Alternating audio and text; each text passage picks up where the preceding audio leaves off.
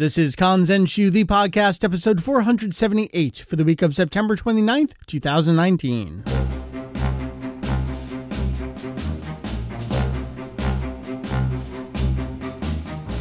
What's up, everyone? Welcome back to Kanzenshuu, the podcast, an extension of the all-encompassing Dragon Ball fan site, Kanzenshuu. We cover anything and everything Dragon Ball in hopes of enlightening and a little bit of entertaining. Hey, it's me, it's Mike.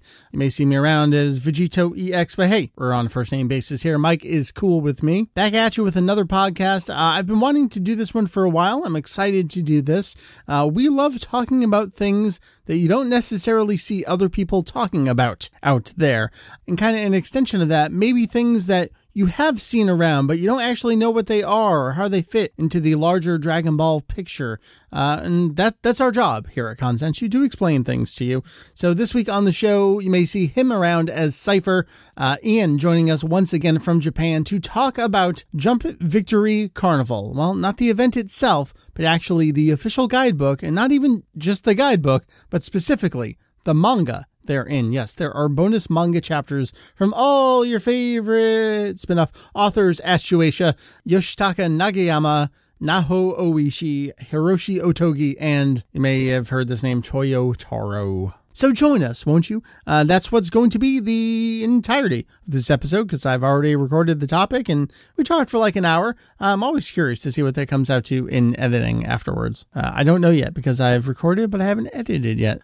So that's what we got going on. I'm just going to get you right on over into the topic here, and I'll catch you on the flip side to wrap things up. So without any further ado, Jump Victory Carnival 2019 bonus manga.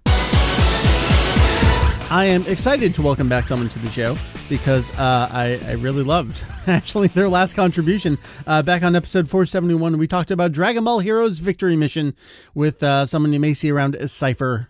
We know him as Cypher, and Ian as well. Welcome back, man. Hey, thanks for having me again, especially after you let me talk at everyone about Victory Mission for an hour. I invited you, so it wasn't like you forced your way on or anything like that. Fair enough. You know what? First off, before we get into what we're talking about, because presumably I've recorded at some point the surrounding context, people know what we're talking about. But how are things going over there in Japan? You recently had a little language milestone for yourself too, so it sounds like things are all right. Yeah, it's going well. I don't know how much longer I'll be here. That's a little in flux right now, potentially another year. But yeah, I just passed the N1 for the big Japanese test for foreign language learners of Japanese, which was surprising and nice to have out of the way. I don't feel like I'm at that level yet, truly, but that was a confidence booster, I guess. That's good. Julian has noted time and time again, it's like, he's doing really good with his language over there. So I think you should feel pretty good about that. Thank you. Appreciate it. Well, I'm glad you're here because I can't read the stuff that we're talking about. I can look at the pictures. Well, I say that, but they're so short that every once in a while I'll take one of the 2-pagers and I'll just transcribe it myself. I can read as long as we got Furigana in there, I can read it very, very slowly. And some of the stuff is written at a level. I don't speak Japanese, but I speak Dragon Ball, so I can kind of get across what's being talked about. But I'm kind of excited to talk about this because I got in the 2019 book and I really didn't look at it because now I'm just amassing so many of them. They're kind of all blending together for me. But we're going to talk about Jump Victory Carnival. We're actually not going to talk about the event itself. I'll tell you what the event is, but we're going to talk about the official guidebook and the bonus manga that comes along with it. Some of which you may actually even own yourself and not even realize that you own yourself.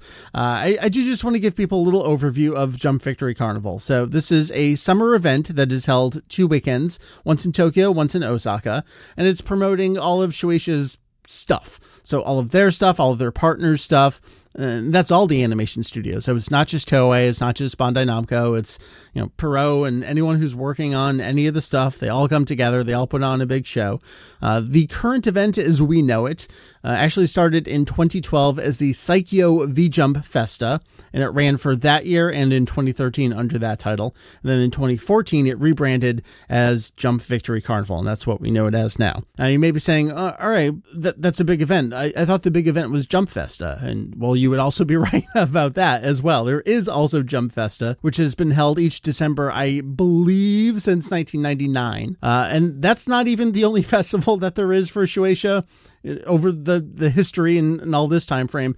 There have been events that have predated and postdated these. There was the Jump Multi-World event, specifically in 1993, that had Dragon Ball Z VR Versus, the game with Ozoto. There has been, I mean, if you're a Dragon Ball fan, maybe you remember the 2008 Jump Super Anime Tour. You might know that because we get an animated special out of it. There are all these events. Some of them happen during the same year. Sometimes they come and go. We are specifically going to talk about Jump Victory Carnival. And the reason why it's notable is, as I mentioned, for its bonus manga. Now, Ian, we're looking at the 2019 book. I have all the books from 2012 going onward here.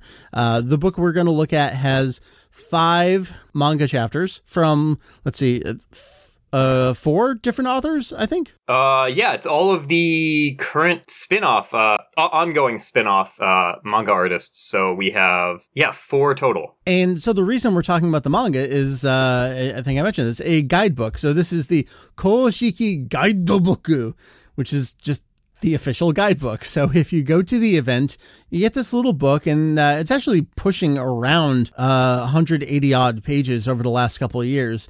I would say half the book is promotional stuff. It's here's a page on the latest Dragon Ball Heroes update. Here's a page on Broly before it was coming out. Here's a page on some upcoming figures. I mean, Dragon Ball gets a bunch of pages in there. Here's a page on some upcoming video games. It's all of their partners, all of their own products, lots of promotion, but it's also directing you to where at the event you can go to check out these things. It'll have little icons for like playable or trailer only or hands-on. So very typical stuff you may even see in relation to like E3 if you're going to a video game event. A lot of the same iconography there. The latter half of the book is pretty much all bonus manga, and like you just mentioned, it's from the spin-off authors. So it's got its history as Saikyo V-Jump Festa. Well, yeah, it's all the Saikyo Jump authors and all the V-Jump authors. So in this book, the 5 chapters that we have, the bonus chapters, we're going to run down what happens in these chapters, talk a little bit about some of the trends there have been over the years, because again, we can trace it all the way back, and some of the things maybe you didn't know about them. So in the 2019 book, we have Dragon Ball Super. We have Super Dragon Ball Heroes Dark Demon Realm Mission, which has returned from the dead. We have Super Dragon Ball Heroes Universe Mission. We have Dragon Ball SD, and we have Despo Fighters. That's your baby right there. Yeah, and is typical of me, I actually didn't realize that this existed until just now. So I am fresh off of a reread as you were speaking. A first-time read. One more it's just great, as it always is. Of course. So these are the 5 that we have in here. Over the past, obviously there have been series that have come and gone, like Discross. I can't remember the full title. It's like Discross God Fusion Max. I forget what it was. Dragon Ball Fusions had a manga. We got I believe just 1 chapter in Dragon Ball Fusions in the Jump Victory Carnival over the years. Dragon Ball SD has been the one there from the start. So Dragon Ball SD started with Saikyo Jump. There was a bonus Dragon Ball SD chapter in the 2012 book, and it's been there the whole time. There actually was a Victory Mission bonus chapter or 2. I can't remember if it was 1 or 2.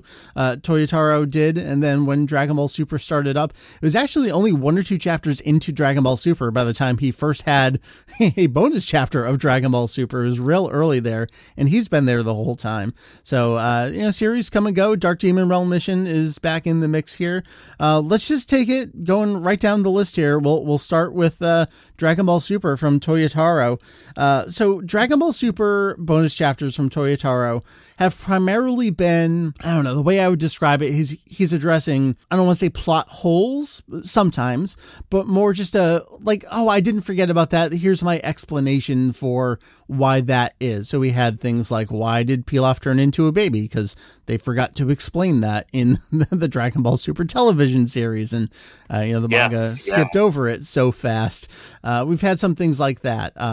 Tell me about the latest Dragon Ball Super bonus manga chapter here in the Jump Victory Carnival 2019 official guidebook. Sure. Well, one of the things I want to point out about Toyotaro's 2-page bonus chapters through Jump Victory Carnival is that, one, yes, he does use them to fill in some sort of series minutia that he hasn't gotten to, but he does so usually in a slightly jokey way. Yeah. So he kind of rides that line. So this one is maybe his driest one so far. It's pretty much just a recap of the Broly movie. We have Goku and Vegeta inside the Galactic Patrol spaceship. They're talking through their ways to sort of come up with a plan to take in Moro. And Goku brings up that there was someone who was even stronger than they were, who was a Saiyajin like them. Excuse me.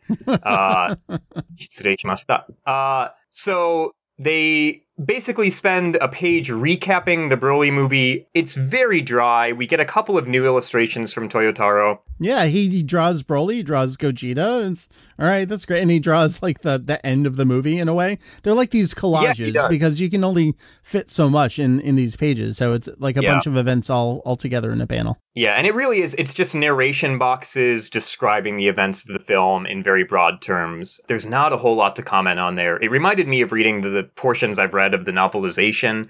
It's just what you saw in the movie is here in text form. So we get the recap. The one sort of new or one sort of jokey beat to this that I guess I did appreciate a little bit was after we get the recap, we have about a half page left, and we have Goku and Vegeta sort of wondering. Goku lets slip that he was on planet Vampa, or Vegeta says he was on planet Vampa, and we have Meirusu wondering what he was doing there in the first place, which gets Goku and Vegeta thinking about what Broly and Paragus were after, why they were on Earth, and they realize that neither of them really know. Goku wonders if he was there because he liked that planet. Vegeta says he feels like it had something to do with his father, and as they're wondering in the final panel, we have the narration wondering in kind of a, I guess, jokily heavy tone that these two Saiyajins, I'm going to keep doing that, I'm sorry, it's force of habit, but these two have no idea or no way of knowing about the grand events that unfolded during their father's generation. And it points out for me, I'm of two minds of this, because one, it really undercuts the entire portion of the film that focuses on past events. Yeah, sure does. It's like, well, here's stuff that happened. Matter. They don't know. Whatever. On the other hand, I kind of like it in a Dragon Ball sense, where there is a lot of undercutting of heaviness throughout the series, and it sort of points out that even though these characters really have no idea what was going on in the backstory of all of this, you know, they still got caught up in it. It still was something that excited and interested them. So I'm a little torn on what this does, but I suppose Toyotaro thought that this angle was sort of his only way to lampshade anything or to mine a little bit of humor out of what is otherwise a pretty just by the numbers recap of the film. Yeah, and I think this is the only opportunity he's going to, and it was a timely opportunity at that, because this was this summer, so it was timely in relation to the release of the film. It would have only been within the same half year or so. Like we saw in the Dragon Ball Super manga, it was just the one panel, and it was the poster illustration that he drew. It was like, here's a story that happened, but it'll have to be a story for another day. And like, all right, and here is that story for another day that effectively says like, well, that was a story that, don't mind that, whatever, we're just moving along. I feel like this is similar to what he's done with some of the prior chapters, where he like sets up a thing that we know, but this was, he took, I don't know, like a page and a quarter to recap, as opposed to some of the prior ones where it would be one or two panels, because you already know what he's getting at with some of those prior bonus chapters. This one, it felt like he had to show more. I don't know. He didn't have enough room here. I think this could have been a 4-pager. I'm surprised this was a 2-pager. Well, I'm surprised for a number of reasons. One, all of his previous entries have been showing us things we haven't seen, right? Like things you might have wondered about. Right. What did it look like when the Pilaf gang became young? My favorite one is the one that reveals that number 17 has been training with a collection of Cell Juniors that he's raised on his island, which I will bring up again when we get to Oishi's SD. But this is the first time that he's spent the bulk of one of these on events we already know and have already seen, which is quite a departure. Yeah. For the ending gag, I like how Dragon Ball it is, and it feels in the spirit of the two characters it centers on. Sure. But I also kind of hate the way it undermines the entire movie, which is maybe more a fault of the movie script.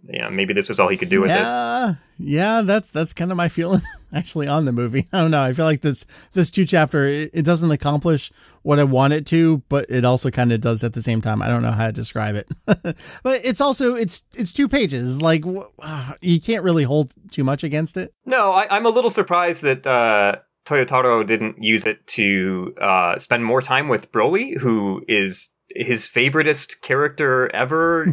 Right, yeah. We know he's a Brolist, as they are called in Japan. Yes. Diehard Broly fans, but he doesn't get a lot of page time here. He gets a total of one panel basically, and then he's in the background of some others. But yeah, he could have done a little Broly on Planet Vampa side story if he'd wanted to, unless there was an editorial mandate to this. I don't know. Would that have been too serious? So, I mean, I feel like he could have come through with a joke, no matter what he was told to do or what he decided to do. I'd like the resolution on this, though. I do like how it undercuts the film, because that's kind of how I feel about the film. So I am, as they say, the bias.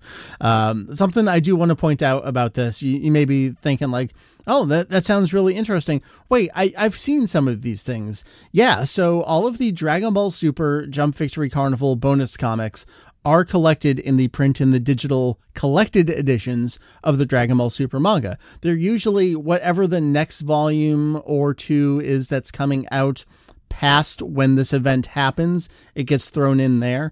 I believe volume 5 or 6 just came out over here in America, so we're a couple of these bonus chapters in. So if you've been flipping through your volumes, you get to the back, you're like, oh, what's this 2 or 4 page bonus comic? This is where these originate, and Toyotaro's been doing these for a bit now. Super Dragon Ball Heroes Dark Demon Realm Mission. So we've talked about this on the podcast. This is back.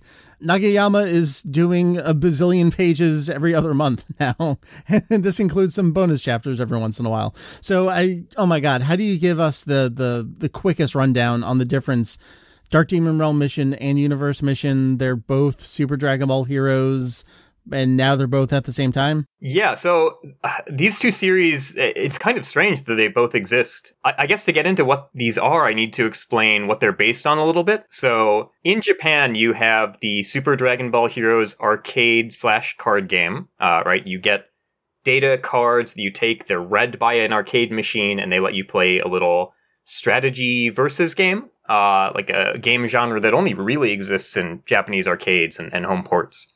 So they have their own original storylines, and for a while now they've done 2 concurrent game original storylines. So they'll have campaign updates to them every 3 months or so. So you have the sort of one side that is based on completely new stories, which has Time Patrol characters who Western fans are probably more familiar with through Xenoverse. There's sort of some borrowed or shared background lore between these 2, but they aren't related story-wise. But you have versions of characters that we know from the main series who are alternate timeline versions of themselves and something called the Time Patrol, and they are locked in battle against the Demon Realm in various timeline-related shenanigans.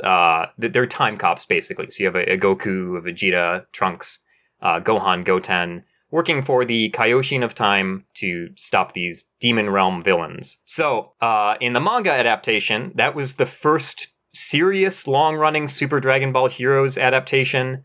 It was called Dark Demon Realm Mission, and it focused on adapting the storylines from the arcade that covered the Time Patrol and the Demon Realm. That ran for 11 chapters, kind of, sort of. There was one collected book only one. Ran for 2 volumes and then ceased publication because the game was shifting its focus over to original storylines based on basically the characters from Dragon Ball Super and some new original storylines that could kind of sort of work into the main series if you don't look too hard. So we got an adaptation of those running for a while, which was called Super Dragon Ball Heroes Universe Mission. So that the manga rebranded itself for adapting these other storylines. More recently, campaigns in the arcade for the Time Patrol characters came back, or rather they had kept running the entire time, but they recently got a big push as the focus again. So you had the return of the Dark Demon Realm Mission branded manga as the Universe Mission manga was still running. So now this author, Yoshitaka Nagayama, is doing 2 concurrent series in every issue of Saikyo Jump, which comes out once every 2 months. He's doing one series that adapts the Time Patrol storylines, the Dark Demon Realm mission, and a completely separate ongoing series that adapts the Dragon Ball Super-esque storylines, which is Universe Mission. So as a result of that, he got 2 bonus chapters in this special, the Carnival special. Yeah, so I'm going back through the years, and so in 2017, we had Dark Demon Realm, because that was still going at that point. In 2018, Dark Demon Realm was gone. We got Universe Mission bonus chapter, and now here in 2019, well, both series are going at the same time, so they gave him bonus chapters for both series. So I really liked this is one of the short ones that there's not much dialogue, and I speak Dragon Ball, so I could read it. The Universe Mission bonus chapter from 2018, these were really fun. It's basically Few just kind of like advertising the manga. It's like, if you like this, you should check out Saikyo Jump and read the series. There's also Dark Demon Realm, and that was about the Time Patrol. They were fighting the Demon Realm, and there's collected editions. Like, it wasn't even a story. It was just an advertisement, which I thought was really funny. Yeah, there's a panel that is just a Saikyo Jump cover with some dialogue over it. Right. And then the Ultimate Charisma Mission, and I don't think we can really get into Charisma Mission. It kind of like segued into the Charisma Mission chapter, and they were like, is this a commercial? It was just really, really funny. So that takes us to 2019. We get bonus chapters for both series. So why don't you run me through here, Dark Demon Realm and then Universe Mission. Sure. How much background should I give on what the hell is happening in Dark Demon Realm? Can you even explain it? It's a lot. Okay, so I'm gonna do my best. I guess we have World Mission. It has an international release now. People know who some of these characters are. Sure. Right? Everyone played through the whole storyline of World Mission, right? Yeah, I sure did that. I sure have played that since the last time I talked about it here. For definitely sure. So we have Mechikabula, who is the head bad guy of the Demon Realm. Boy, I have to take a step back here. So all of the Demon Realm characters, most of whom are original to the game and its ancillary media, have been trapped outside of time by the Kaioshin of Time at the end of the last storyline. So they're in this time vortex. They're sort of recouping from their losses, getting ready to strike again. So head Demon Realm guy, Mechikabula, is offering at the beginning of this bonus chapter to give all of his followers, who he calls his demon gods, they're basically boss characters from the arcade, he's offering to give them more new powers and new forms. This is basically a way of explaining why these characters have new appearances and new abilities in recent campaign and Super Dragon Ball Heroes material. Basically, in the first panel, he offers to give them all more power, and they start making requests for their updated appearances, because I guess every time they get new powers, they get new appearances for marketability ? Not really sure why in universe. So some of these are a little amusing. We have Poutine, whose character is that she is the girl. It's not super deep. She wants an outfit that's easier to move in, which I guess I kind of appreciate this, because she has a typical I am a female villain outfit on, with like a breast window in her last outfit. It's not the best, so she requests something that's easier to move in, and sure enough, her updated appearance is a little bit more practical. So I guess that's nice. We have Gravy, who was originally this kind of portly wizard fellow who has become this huge muscle man in his last updated appearance. Oh, he makes fun of Poutine, and then she encourages Mechikabula to give him something that's less of a flasher look, because he's basically running around in just a cape and underwear. So he's the true underpants hero here. He really is. He's the Captain Underpants of the Dark Demon Realm manga, which is a sentence no one has ever said. So he gets more fully clothed from this point on. Two of the other characters, we have Salsa, who's this Grim Reaper shtick demon. He asks if one of the shorter characters, Salsa, mightn't like to get a little bit taller, so they have a little spat over that. Toa says that whatever Mechikabula wants to give her as far as an appearance is fine. So her characterization in the manga is, I think, fairly different from what it is in other material. I'm actually not super familiar with her in Xenoverse. I haven't played them. But she's very loyal, a little sycophantic throughout her appearances in the manga to Mechikabula. And then Dabra is there. He says as long as he gets stronger, his appearance is fine. Although Gravy then encourages him to get a little bit more hair, since he's quite bald. And then Poutine encourages Toa to grow her hair out a bit more, and those factor into both of their updated appearances. And then in the background, we have Salsa and Shroom fighting, which is cute, I guess. Mechikabula promises to honor their requests as much as he can,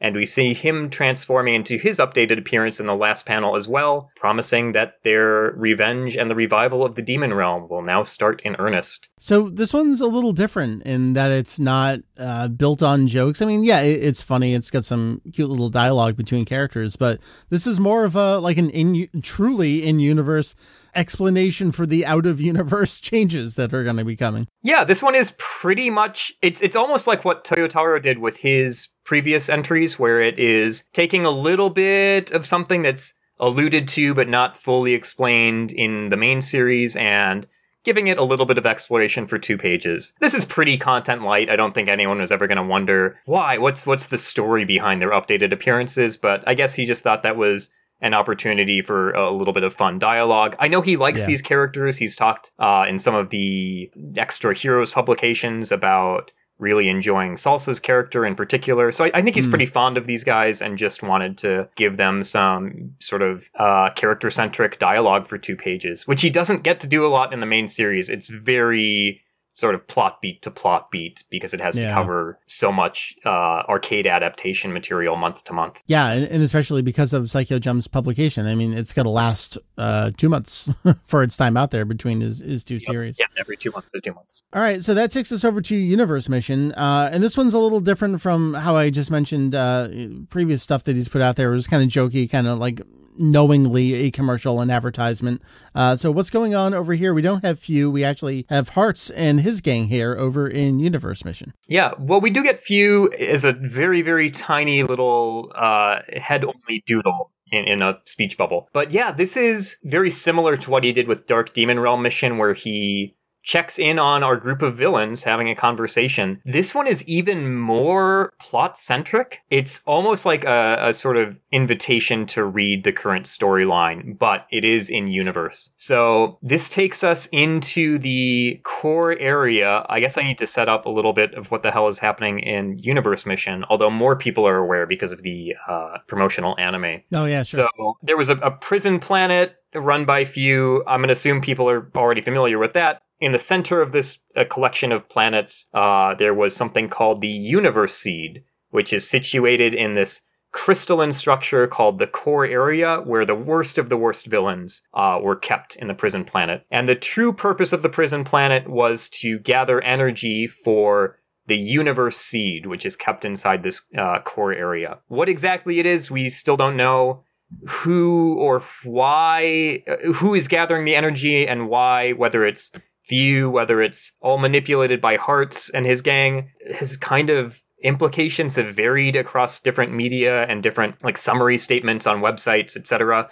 It's all a little unclear, but this particular bonus manga takes place before most of the current storyline of Universe Mission, just beforehand. So we have Hearts and his gang inside the core area. There are 2 Sufurijin machine mutant characters based on Baby, Kamin and Oren, and they are looking at the Universe Seed, I guess for the first time, because they're sort of asking Hearts about it. And they're sort of asking, oh, is this so great? What is this? And we have Hearts assuring them that they need to gather energy for this Universe Seed to complete their plan. Kamin asks something a little confusing here. She implies that this is the reason they were going along with Few in the first place. So this is one of those things where different media seem to be on slightly different pages about whose plan this was and who was manipulating who. I really don't know what to make of that. So they all stare at the universe seed. Kamini and Orin are a little unenthused about it. We have Legs, whose name is an anagram of glass and whose powers are glass, and who also is glass. One of the least creative name puns in the entire franchise. She threatens Oren with her glass shards and says that her whole purpose in life is to serve hearts, which fits her characterization in other media. She is very, very loyal to him. Zamasu is also there with an eye patch, and he's asking about the whereabouts of Cumber, evil Saiyajin, who Hearts is happy to let run wild on the prison planet to gather more energy for them. And we end on Hearts saying that they have to get ready because they're about to fulfill their plan to grant true freedom to all of humanity, or rather all of mortal life, all of the non-divine beings in Dragon Ball. It's that collective use of humans or humankind that goes around in Dragon Ball. It includes all non-divine beings throughout, I guess, all of the universes in this case. So we know that somehow or other their plan is to use the universe seed to take down Zeno and all gods throughout all the universes. Haven't seen exactly how that will play out yet, but yeah, it ends with them getting ready to fulfill this plan. So not a lot happens in these pages.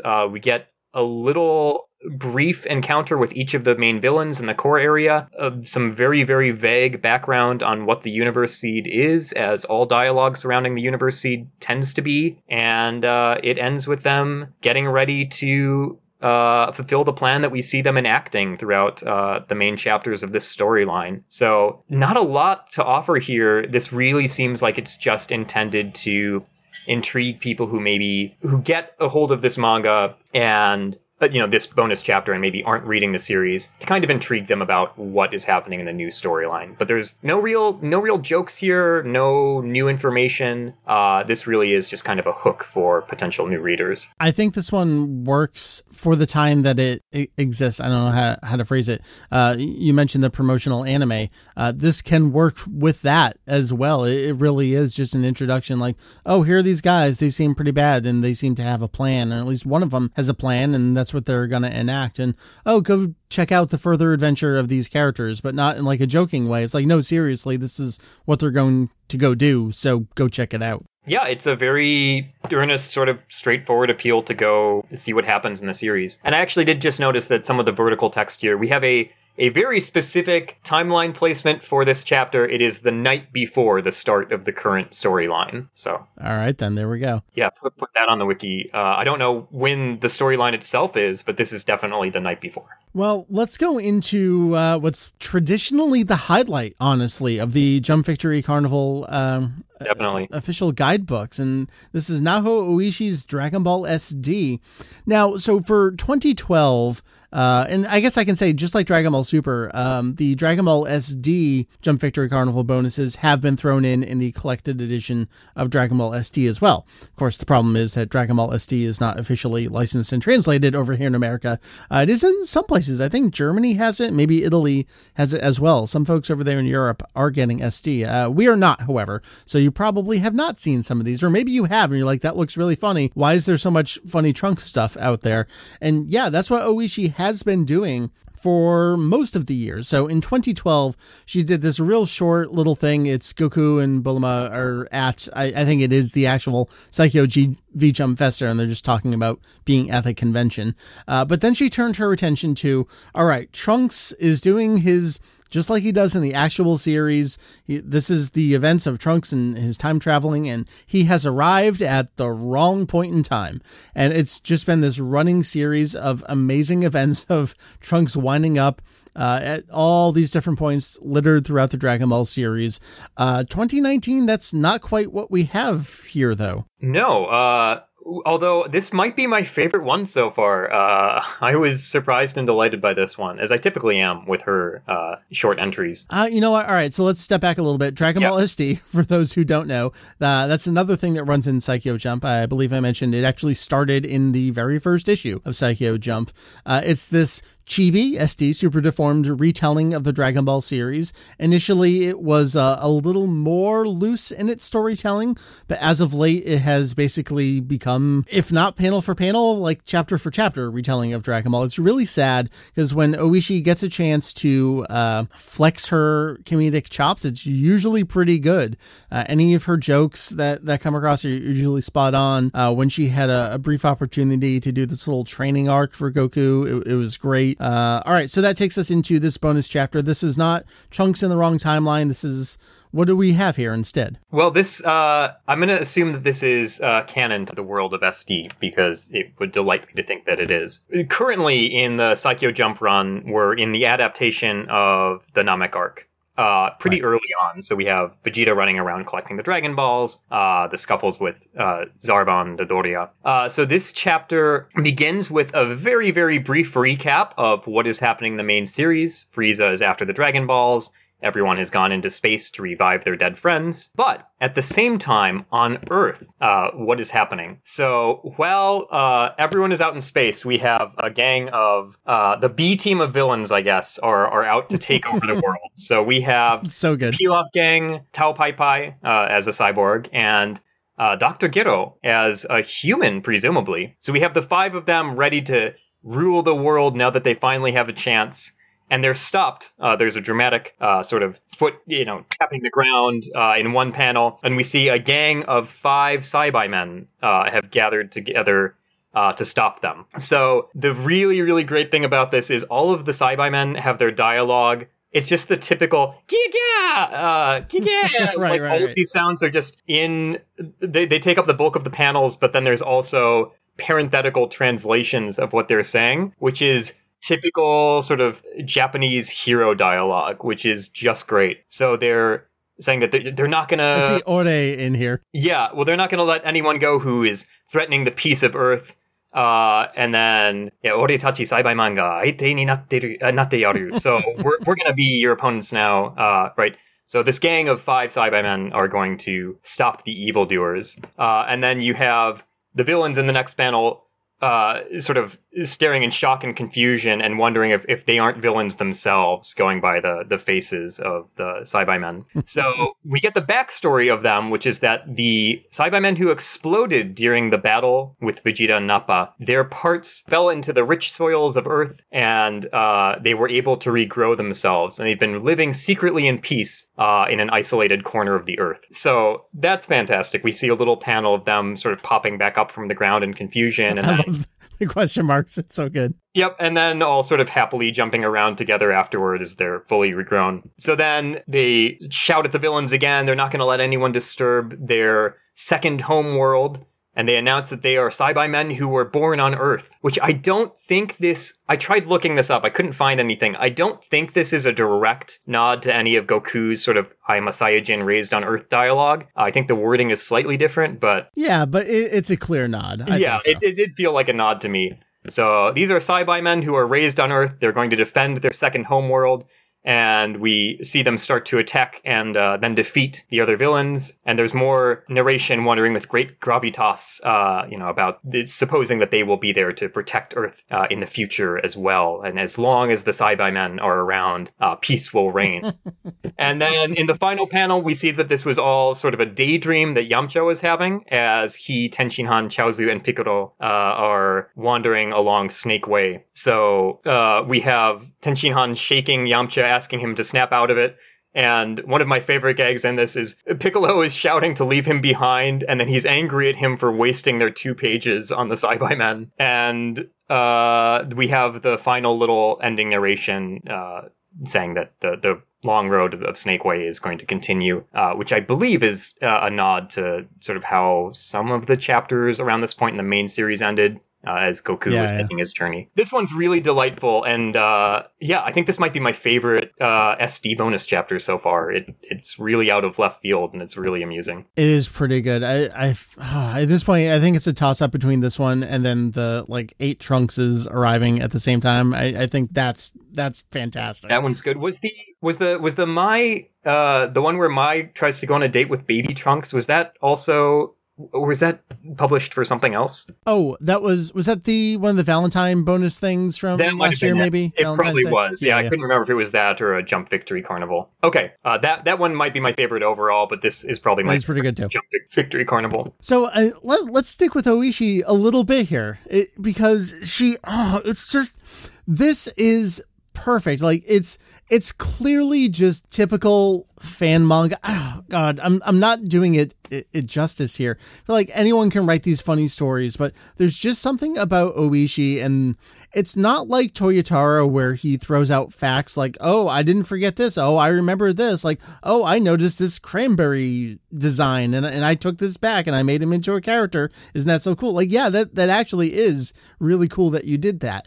But I feel like the way that Oishi does her jokes and does these nods back to the series, it's earnest is the only word I can come up with, but like it's so true to the spirit of Toriyama. I feel like it's just like this perfect encapsulation of the Dr. Slump kind of like observational humor and just crazy wackiness that somehow also seems to realistically work within the confines of the real story. One of the things that strikes me as, I guess, Toriyama-esque, one of the things that's not Toriyama-esque is her use of the meta series humor, of course. But the setups are very madcap, but then the way they play out from there, it's not dry, but it's very sincerely played from whatever the absurd premise is, which is something that Dr. Slump... she commits to it. Like, these Saibai men are truly heroes. I believe it. The joke is the Saibai men, and everything that happens situationally after they show up is funny, but it's played sincerely once they're there, and that's a trick that Toriyama uses a lot in his humor. It's something absurd happens, and then from there, characters respond sincerely, and that's where a lot of the humor is mined. This is really good. I want so much more of this. I do too. It's a shame that the main SD series is so such a sort of so beholden to the structure of the original series now.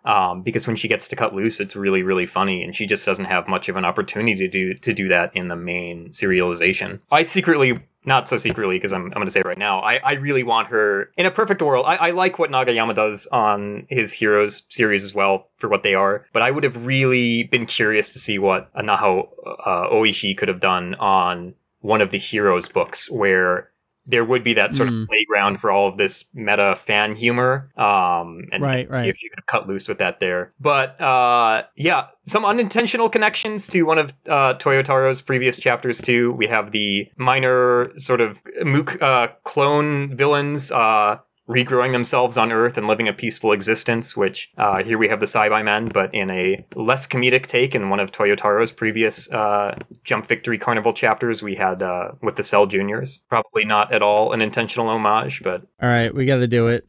Despo Fighters. All of these have only been 2 pages. Occasionally, Oishi gets 4 pages. Those are pretty good. The Trunks ones have traditionally been 4. Even Toyotaro has had some 4 pages. These are all 2, so that means Despo is only 2 as well. Does it matter what's going on in Despo? What is going on in this chapter? Does anyone care? I guess we care. Despo Fighter Z is a manga about games. It's about Fighter Z, and... Hold on. It's Fighters. You pronounce it Fighters. Oh, did I say Fighter Z? Yeah. That's embarrassing for me. You know what? It's okay, because I recently got a press release for something at Comic-Con from Bandai themselves. They called it Dragon Ball Z Fighters. So, you know what? You can call it whatever you want to call it. Okay, I know it's fighters. Just went on autopilot. So, okay, it's a game about fighters, and one of our fighters is Kenzo, who is street fighting youth who is trying to become a pro gamer in a world that is obsessed with fighters in the same way that, like, everyone in Yu-Gi-Oh! Plays this card game. Everyone plays fighters, and everyone has their little Switch equivalent that they bring everywhere with them. So... in this amusing bonus chapter of my favorite series, Kenzo goes to the grocery store, or possibly Konbini, and is looking for some sort of sweet because he has an enormous sweet tooth. That's one of his only 2 elements of characterization. He reaches for a sample from a little sampling corner at the same time as an elderly man who is also shopping tries to take it. So they get into a fight, they pull out their Nintendo Switch equivalents, and they get ready to duke it out in Dragon Ball Fighters. Kenzo chooses Goku, which is his main, and the old man chooses Jiren, which is his main, maybe? I don't know. I want to know more about this old man. I want to read his series. I want to know who he is, what his likes, what his dislikes are. They're fighting over the last sample, which is a little cheese roll, and as they get ready to fight, Judgeman, who is a recurring character who pops out wherever esports are played and introduces the fighters and sets up a little holographic screen to track the matches. It's a recurring quote-unquote gag in the series. He pops out of the sample table, knocking everything to the floor, and shouts, "Fight!"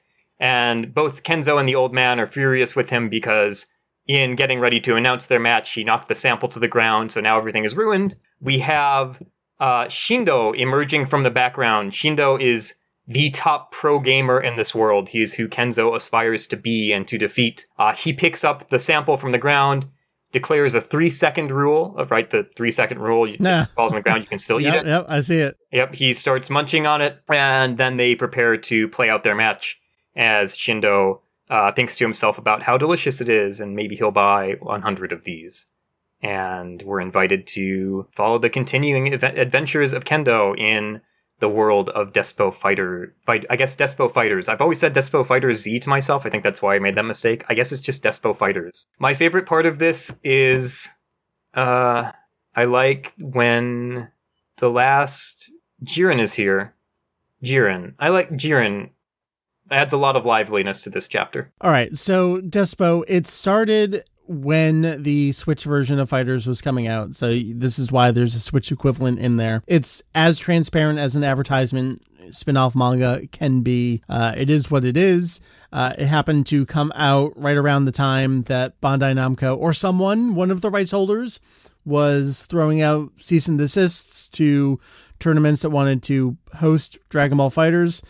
All the meanwhile, Shueisha is publishing a manga about how Dragon Ball Fighters is an esport, so that was a really fun time. It's been going for a while. The art totally fell apart over the first 3 or 4 chapters, and as far as we know, it's still going in Psycho Jump. What chapter are we up to? Like 8 or something, maybe? God only knows. I've got a stack of Psycho Jumps that I haven't gotten rid of specifically because I'm planning on cataloging their Despo material at some point. But it's just really not enjoyable to read through, especially if you're also putting in time on top of it to basically doing translations to summarize it and then write an English summary. It's a truly, I don't want to editorialize too much, but it's a truly bad series. It's one of the worst comics I've ever read. Regardless of country of origin. It has a moderately amusing gag every once in a while, but otherwise it's just the stockest of stock characters, and truly, this is the only Dragon Ball spin-off running in Psycho Jump that feels like it is truly targeting Psycho Jump's demographic, which is very, very young children. Most of the content outside of the Dragon Ball series in the magazine tends to be very, very juvenile, and this one is more in the general Psycho Jump mode than either Heroes or SD manages to be. Yeah, I actually have because they put out their demographic. So for 2018, Shueisha themselves reported Psycho Jump's readership as 58.5% upper elementary school, 28% lower middle school, 11% middle school, and 2.5% high school or older. Yeah, this is by far the most shameful thing I ever buy in Japan. This is the one where I look both ways to make sure I'm not seen by any students when I have to buy Psycho Jump. I mean, V-Jump is like, oh, it's got Dragon Ball Super, it's got some video game stuff. Like, oh yeah, that's a reasonable... V-Jump, it's not, I'd be like, oh, I like Dragon Ball. There's nothing inherently shameful about V-Jump. But there is something inherently and deeply shameful about Psycho Jump. But it's shocking, actually. That you know what? You're saying this to a man who turns to his left and effectively has a complete collection. I have them too. There's merit in cataloging this stuff, and I do enjoy, I guess, 2.5 of the Dragon Ball series that are currently running in it. Oh, and that had the GT anime adaptation, which is still going. I would make fun of that, but I usually get a little caught up in reading that when I turn to it. I enjoy it and generally that one's all right. Yeah, it's fine. Screenshots from the anime, arranged as panels. But yeah, it's shocking also that Psycho Jump is that in touch with its demographic, because generally my feeling is that younger serialized manga readership in magazines is sort of on the decline. So to actually be able to hold on to that elementary school demographic that heavily is pretty impressive, but you can see just how much they're targeting a really young readership with most of its content. Well, you say that. That's what their demographics are. It doesn't say how large their readership is. That's true. I mean, but I think most of the other magazines are skewing a little bit older than they maybe would want. All right. So those were the 5 bonus chapters in this. The nice thing is that the Dragon Ball Super ones are being translated and included by Viz, so you get those. The others, oh man, unless you're in one of those countries that's getting Dragon Ball SD, and that's great, you know, we're just not getting these over here. And I feel like the SD ones are the biggest loss to Dragon Ball fandom and readership. They're just really fun. They're a nice little, once a year, we get this cute little thing from Oishi, sometimes 2 or 3 times a year. She's doing the Valentine's Day bonus, or she's got a special appearance in another magazine, something like that. These are just fun, and it's a shame that Oishi in particular is locked away doing a slavish retelling of the series when she could be doing something like this. I don't know what I would have to say about Yoshitaka Nagayama, because he's got plenty of work to do over there in Psycho Jump, and these are what they are. I guess I like last year's better review, was kind of very self-aware, but that fits in with his character. I don't know if they were trying to make him almost like the Deadpool of Dragon Ball, like kind of knowing where he is in the canon, so to speak. These are all fine. They're fine. I wouldn't necessarily say you need to go out and start building up your Jump Victory Carnival official guidebook collection if you hadn't already started one. I believe Julian went to 1 or 2 of the events, maybe 20, whatever that bag is over there. I think that's the one he brought back to me. Was it 2014, maybe? So he started my collection for me. So that's how I got roped into, I don't know, feeling obligated to keep purchasing these. But we get to write about them. We get to talk about them. So I guess that's a good thing. I don't know. How do you feel? Yeah, I mean, I enjoyed most of these to some extent. Really just particularly the SD one. The others, take them or leave them. Toyotaro generally gets something slightly amusing out of this format. Less so this time, but it has a little bit of appeal to it. I definitely agree that these are better off used as an opportunity for a little bit of advertisement and some levity or comedy to go along with it. That really seems like what the format lends itself to. Granted, everyone but Nagayama at least tried to do that a little bit this time. Yeah, would love to see him go back to more of the sort of madcap fourth wall breaking stuff in these. You know, I don't remember if we actually said the name of the author of Despo. It's Hiroshi Otogi, who yes. I do want to pull you in, and I'm going to make you read all of the Dragon Ball Fusions manga, because from what little I've tried to read myself, and I threw a bunch at Julian as we were trying to do some documentation stuff, looking for characters specifically, but we didn't get the chance to really sit and dive into it. I do want to go back to that, because I feel like that's where the fun was. That's where the art really had a chance to shine, and it was really given a spotlight, and not so much here in Despo. Yeah, I'd be curious to read Fusions at some point, if only because it's one of the only, I guess, longer spin-off manga that I haven't read for Dragon Ball at this point. So yeah. Sometime I'd love to go through it. Well, I love in quotes. I might hate it once I start. I'm curious enough to... Be careful what you wish for. Yeah. Well, you know what? Thank you so much for joining me. I've wanted to talk about these for a while, because again, I turn around, I look, I'm like, all right, what's something that I have a giant pile of that we can talk about? Oh yeah, I really like these, and I know people see them occasionally, whether it's the translated Viz versions or even some fan translations out there of some of these comics. Like, where did that come from? Because I remember when Super started, it was like, oh, it's Super Chapter 3. Like, no, that's not actually the 3rd chapter of that. It comes from this book. This is, you know, where it all comes from, and this is how it fits in. So if you didn't know, well, hopefully now you know more about these. And if you haven't seen any of the 2019 ones, well, here they are. You and I kind of plug away very, very slowly whenever we feel like it at some of the wiki documentation. And I'm actually doing some of the website proper documentation. All the super stuff is in there already. And, I built out the fusion section. So, you've been doing the Despo yeah, so very, very slowly. I will get around to all of it eventually. The magazines are still sitting here for it. So no rush. I don't say this to pressure you in any way to do it. I just want people to know that someone somewhere cares isn't necessarily the right word to use, but feels 2% of an obligation to make sure they're talked about. Because what I think about is, all right, who is the equivalent of me in 20 years from now. I'm hoping it'll still be me 20 years from now. But, if it's not, maybe there's someone else out there that's like, I saw this thing and I don't know where it came from. Where did it come from? Who wrote it? When was it released? How was it released? Some of the things I've run into were like the Cardass comics from the initial trial issues of V-Jump. Like, there's effectively zero documentation out there about that stuff. Even in Japanese, there's very little out there about these. So we want to talk about it. We want to let people know that these things existed. Despo isn't good. Discross isn't good, but they did exist. Someone put some time and effort into them. And even if it was just a kind of a shill over in there, it's worth acknowledging the existence of. Yeah, absolutely. That's how I feel about it. I feel the same way. It deserves to be documented, and I want the information to be there for people who do encounter it and are curious about its existence. Ian, what you got going on? People can follow you on Twitter, I guess. Right? Yeah, you can follow me on Twitter. I nominally talk mostly about Dragon Ball on there, but really just use it for whatever I want. More Mario Maker levels. Show me all the Marios. A lot of Mario Maker. Come follow me for Mario Maker, and I also sometimes talk about Dragon Ball. So I'm at Cypher, CIPHER_DB on Twitter. And you're there with us in the background. I appreciate it. I love having.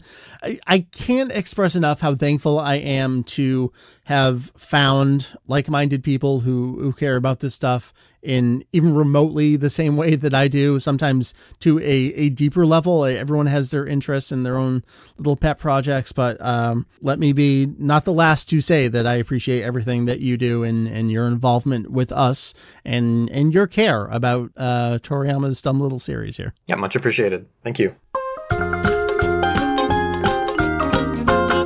Thank you once again to Ian. As I'm recording this, I'm seeing lots of hashtags and trending things flying around on Twitter. I believe, I remember this from last year, it's simultaneously International Podcast Day and something about International Translator Recognition Day. And that could not possibly be any more Kanzenshu in a nutshell right there. So on the International Podcast Day front, while this episode isn't quite coming out exactly for that day, I just want to appreciate and acknowledge kind of like two sides here. One is if you're listening to the show right here, wow, thanks. I appreciate that. We've been doing this a long time, and I know Kanzenshu isn't the style, the delivery, the type of discourse and conversation that you necessarily may see elsewhere out there on the internet. But I really do feel like it's the kind of show that if you're looking for something like this, this is exactly what it is you're looking for. So we appreciate you as an audience. And I just want to say to everyone else that helps make this happen for me, thank you. So that's to Heath, to Julian, of course, pulling Jake in there as well. Ian this week. Stacy, Joe, who's been joining us quite a bit lately, just all these friends and extended Kanzenshu family. I do this show. I haven't looked at statistics for the show in years. I have no idea who listens to it, when, how. I don't really care. I do this because I enjoy having these conversations. And I know Heath and I have talked about this kind of thing, but a lot of the guides that we do on the site, a lot of the resources, listings, documentation, spreadsheets, all these things we do it for ourselves because it helps us do additional work, but also just we like to, we're like that. We need to have things cataloged. We need to know what's what. And the podcast for me is kind of like this creative extension of that. I just love having great conversations with people that I know and appreciate and, in some ways have reverence for. I really do think we've pulled in the best of the best out there, the most knowledgeable, the friendliest, the backbone of Dragon Ball in the English language. I think we've gathered them all here, and they're the ones that you hear on this show. That means a lot to me. So on this, the obviously most official of International Podcast Days, I say thank you to the listeners, the audience. I say thank you to all of my cohorts here as well. What's on the horizon for us? Well, as you're listening to this, New York Comic Con is happening the upcoming weekend, and that's where I'm going to be. I will be there the vast majority of the weekend checking out various things as it relates to Dragon Ball. There's a couple specific panels. Stay tuned to Twitter's probably, honestly, the best place for the real-time commentary on that. If you want to follow Kanzenshu on Twitter, if you're not already, I will try to do Instagram as well this year. I know the kids use Instagram. I'm sorry, I'm old. I forget to use it, but I will do a better job. I will try to do so. I will try to use both Twitter and Instagram to show what's going on at Comic-Con and just on Kanzenshu in general. Other than that, I guess just one little podcast plug. I did a special interview guest appearance on a podcast called Fresh Geek Context a little over a year ago. That was in kind of like late summer 2018. They just had me back on this week to has nothing to do with Dragon Ball, but if you may possibly have listened to some of the musical side of commentary I've done, we just reviewed the latest Blink-182 album, 9. So I was very appreciative that they asked me on to talk about that. So if you want to check that out, just I don't know, actually just go to my Twitter, VegettoEX, and you'll see a link to it there, or search out Fresh Geek Context. It's a real podcast, so you can subscribe all the normal ways that you listen to podcasts. That's that. So www.kanzenshu.com. That is kanzenshu.com. I have been Mike, VegettoEX. It's lovely chatting with you folks. I will see you next time here on the show, Kanzenshu, the podcast, episode pound 04. I don't know. We're coming up on 500. I don't know what I'm doing for 500 yet. I should probably figure out what I'm doing for 500. That feels like a significant milestone. Yeah. Anyway, bye, folks.